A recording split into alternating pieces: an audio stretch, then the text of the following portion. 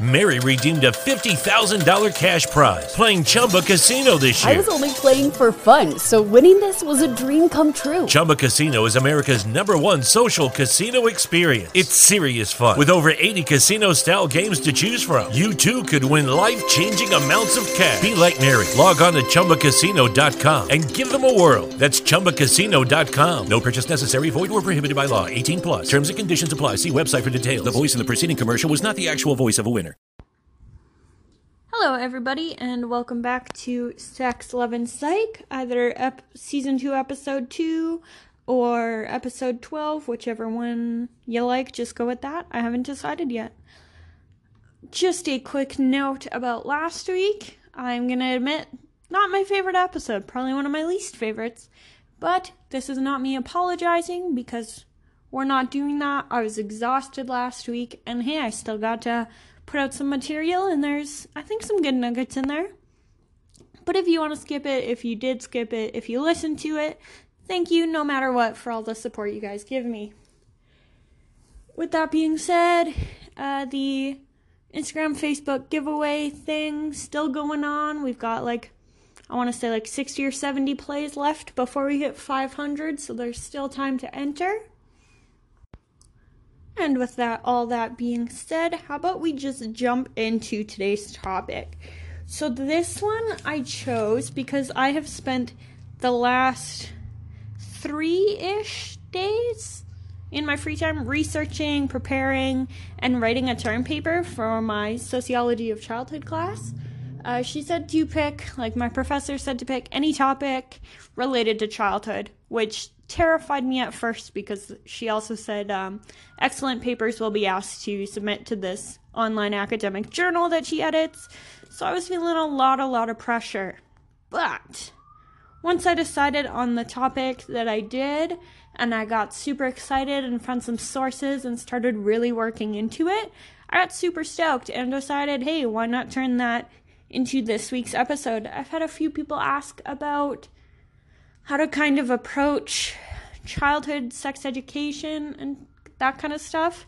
This one's going to be more focused on the general education curriculum rather than within your family, discussing it one-on-one with kids.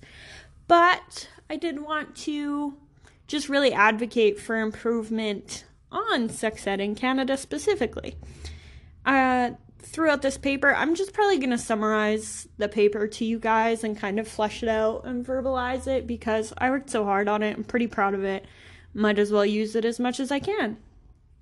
I, in this paper, discuss the influences of early childhood sex education on childhood sexual abuse and recognition, this sense of well-being for children and youth, formation of identity, and just a lot of different things. So with the paper specifically, I'm just going to go in the order that I presented this in and go from there. I do have 9 different things I sourced, so I'm not going to in text cite this as I go. But if anyone's interested in the papers or sources that I discuss, I would be happy to share them with you. So first, I wanted to jump in to how lacking our current sex education curricula is.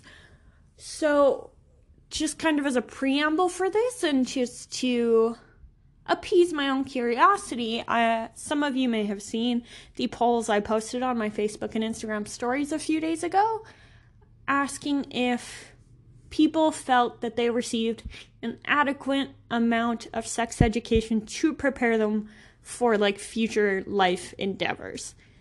Overwhelmingly, 100% of people said no. This is kind of what I was expecting. Maybe I was kind of hopeful that 1 or 2 might say yes, but I am definitely in the no category. A lot of what I know about sex and relationships, I've learned as an adult through my own research, through university, through my job at the sex store, just all of that. And I think if I would have been taught a better foundation at a younger age, maybe I would have been able to better develop in certain areas and better develop healthier relationships with myself and others.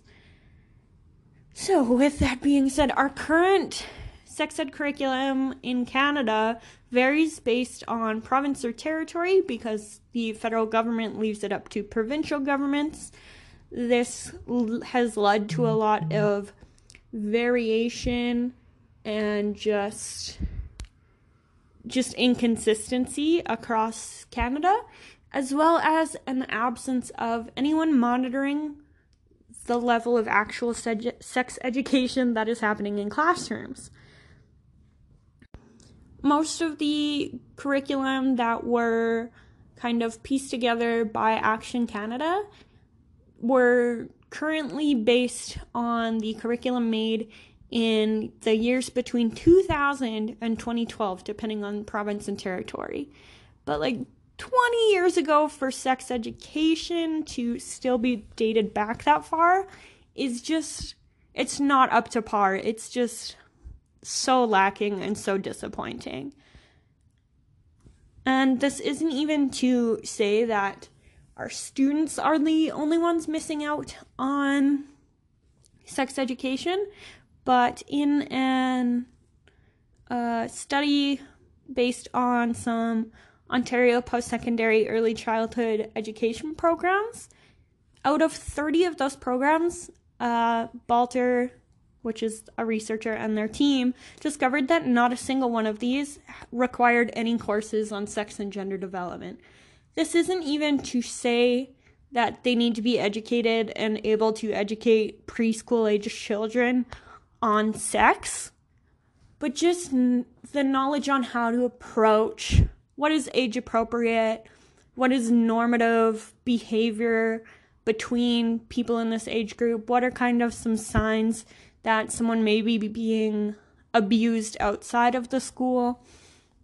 And all of the interviewers, for the most part in this study, actually were super willing and open to have better training, and their lack of training led to a lot of lack of confidence in these areas. So one area that early childhood sex education would really aid students and teachers and educators is when it comes to sexual child abuse cases. There are some signs that a child may be being abused based on how they're behaving and all that kind of stuff, what they're trying to say. Statistics Canada, trigger warning, sorry, I should have said that at the beginning. I'll pop it in the description just so you guys can know it. According to Statistics Canada, in the year 2016, over 5,000 children under the age of 12 were victims of sexual offenses, and these are just reported offenses. We don't know the total because they're not always reported. And almost 6,500 children between the ages of 12 to 15 were also victims of these kinds of offenses. And it has been proven that knowledge about sexuality and body safety in children in preschool age even, and knowing proper names of genitals like penis and vagina actually work to decrease vulnerability to sexual abuse, as well as create a better, more positive relationship with their body and sense of well-being. So when it came to genital naming, the kids who know what their parts are better able to effectively communicate any negative sexual behavior or assault that may be happening to their educators, and they'll be better understood if they are using the proper terms.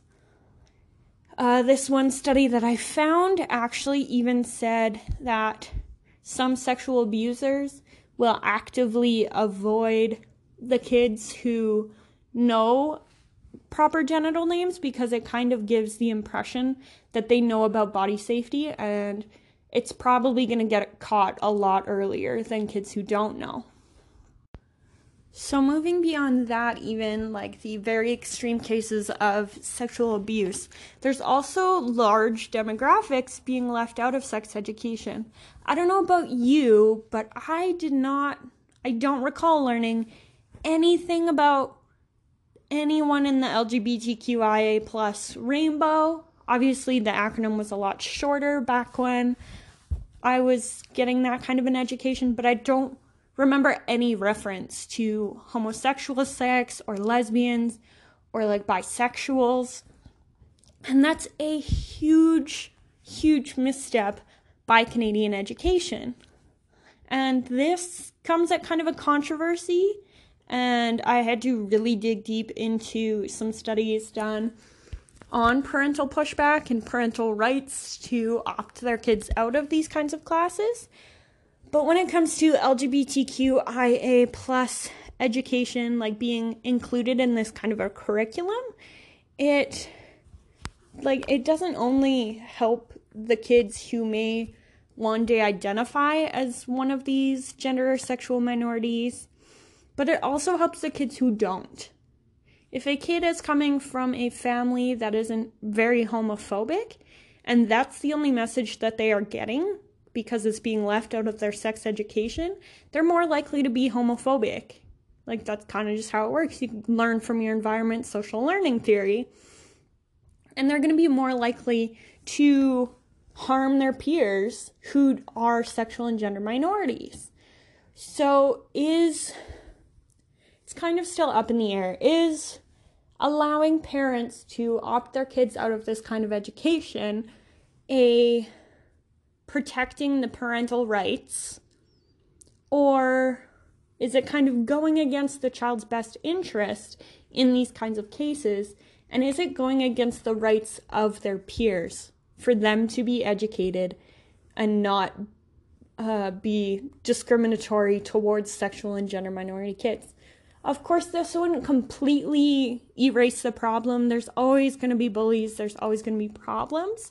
But I think including more awareness about these different sexual and gender minorities would really help to create a better, safer environment for all of the students involved, not just the homosexual, bisexual, transgender, whatever identity kids, or even the questioning kids. And just to add, including this type of education isn't going to turn anybody gay who wasn't gay or wasn't going to eventually come out as gay or trans or whatever.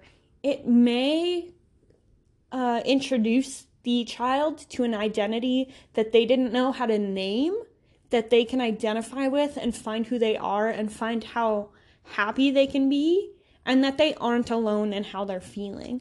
A lot of transgender kids especially, and into teens and adults, felt displaced and felt isolated and alone because they weren't happy in their gender, and they thought that that was just a them thing. When they discovered other trans people, they were able to put a label to how they felt, know that they weren't alone, and better work towards living who they needed to be physically and mentally well.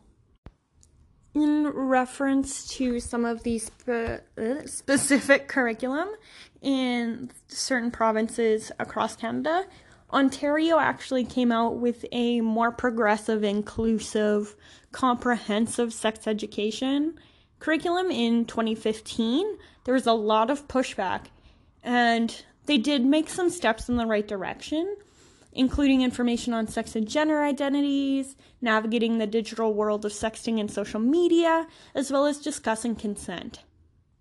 Some of these were already kind of in the curriculum, but got moved to earlier ages, and that kind of thing.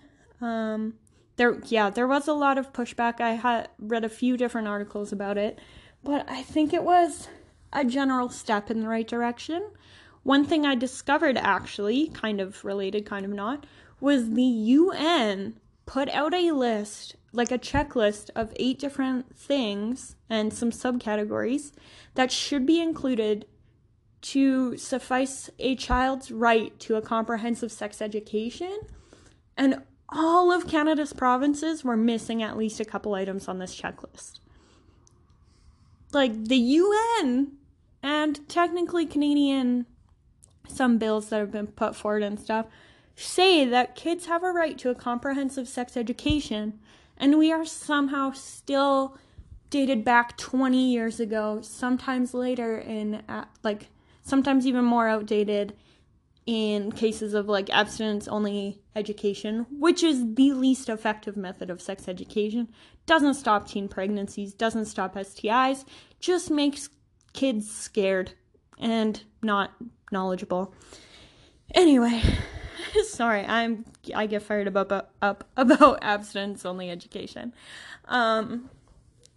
So back to some of the provincial ones. A lot of you have probably seen bits and pieces and articles about the new K-6 curriculum that has been put forth by Kenny.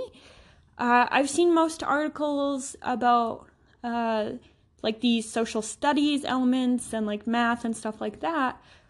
What I was able to find was deep down in the wellness section, they are adding some lessons about consent into the curriculum. As early as kindergarten, they're going to start teaching kids that boundaries can be set, not even sexual boundaries, but boundaries can be set by their words and actions, and that they have the right to set those boundaries in kindergarten. And that is huge. That part makes me so happy. The rest of the curriculum, by what I've seen, isn't great. This little tiny tidbit gave me so much joy. They're going to start teaching, I believe, about more sex-based consent in grade 5 or 6, I think it was. Also very exciting. It's a small step in the right direction, but I'm going to just go ahead and give them to them because I need to believe in some part of what they're doing. I did also want to shed light on one of my favorite organizations in Edmonton that I'll hopefully be volunteering for soon, the Sexual Assault Center of Edmonton. They don't only have a support line and counseling, but they also do public education. They do it for adults, but they also do it for preschool educators. Like I mentioned earlier, in Ontario, there's no regulation or requirement for this kind of education. And they also do it for junior high age kids as well. So their preschool educators kind of program that they have is called the Safe Preschoolers Education and Awareness Kit, or SPEAK for short. It's led by the members of SACE's public education team. And a quote directly from their website is they aim to offer detailed information on how to identify indicators of sexual abuse, how to respond to children's disclosures, and how to report child sexual abuse. I didn't know about this program until I looked it up on their website because I am so passionate about SACE and what they do. I wish that this was a more accessible, more well-known program because I think that it could really change a lot of people's lives.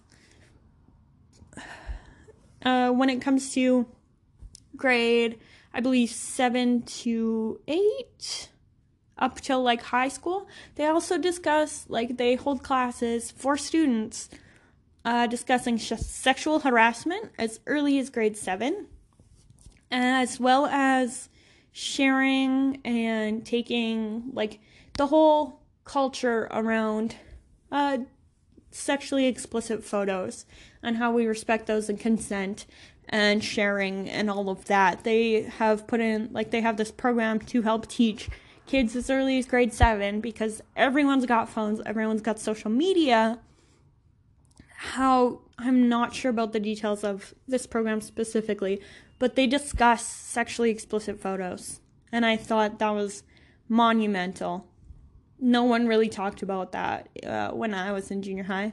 I mean, not all of us had phones at that point, or phones capable of photos, but it was definitely, and I think still is definitely entrenched in the idea of slut-shaming the person who took the photos and shared them with one specific person, rather than holding the person who shared them to other people accountable. And that's going to be a whole different session. But I was really happy to find that Sexual Assault Center of Edmonton has these types of programs available for schools to kind of enlist their help. And just going into some of the benefits laid out by Action Canada for sexual health and rights in their state of sex education exploration, they actually outlined a lot of the good things and benefits of a more comprehensive sex education for children. Because a lot of parents' worries are that it's going to turn their kids gay, or it's going to tell them information that they didn't know and make them more sexually active and make them more sexually risky before they're ready. But it has been proven that a more comprehensive and complete sex education can benefit kids in ways that include actual delayed initiation of sexual intercourse, increased condom use, increased contraception use, improved attitudes related to sexual and reproductive health, and like a whole bunch of others. They had a list of like 8 or 10 things. And that just blows the myth that if kids are taught about sex, they're going to have sex out of the water. And I think that once we move past that general idea and move towards equipping kids to make their own decisions and know all the risks and benefits of sex and anything sex related and their identities, it's just gonna advance society as a whole. Oh, quick note, I'm almost done, I promise. One other thing that was mentioned in a lot of the interviews done with students by Action Canada was the absence of the idea that sex is pleasurable and should be pleasurable for everyone involved. The amount of girls who don't know that a female orgasm is a thing and that females should also enjoy sex broke my heart. They were taught sex is over when the man comes. And that's one that society is taught as a whole. That's one you see in porn all the time. The porn is over when the dude comes. The sex is over when the dude comes. Whether the female has finished or not, whether she's enjoying herself or not, it's done. So, that was just a quick little rundown of a lot of the research that I actually got to do for this paper. Cross everybody's fingers that I get a really good mark and asked to submit it for this academic journal. But even if I don't, I have actually really enjoyed being able to put this together, and it really increased my passion for just the call for improved sex education in Canada. And that's kind of what I'm trying to do here with adults. But if it started earlier with kids, that would make my whole job a lot easier. Thanks again so much for tuning in this week. I hope you have an awesome weekend. Happy Easter, everybody. Have a great night. Bye.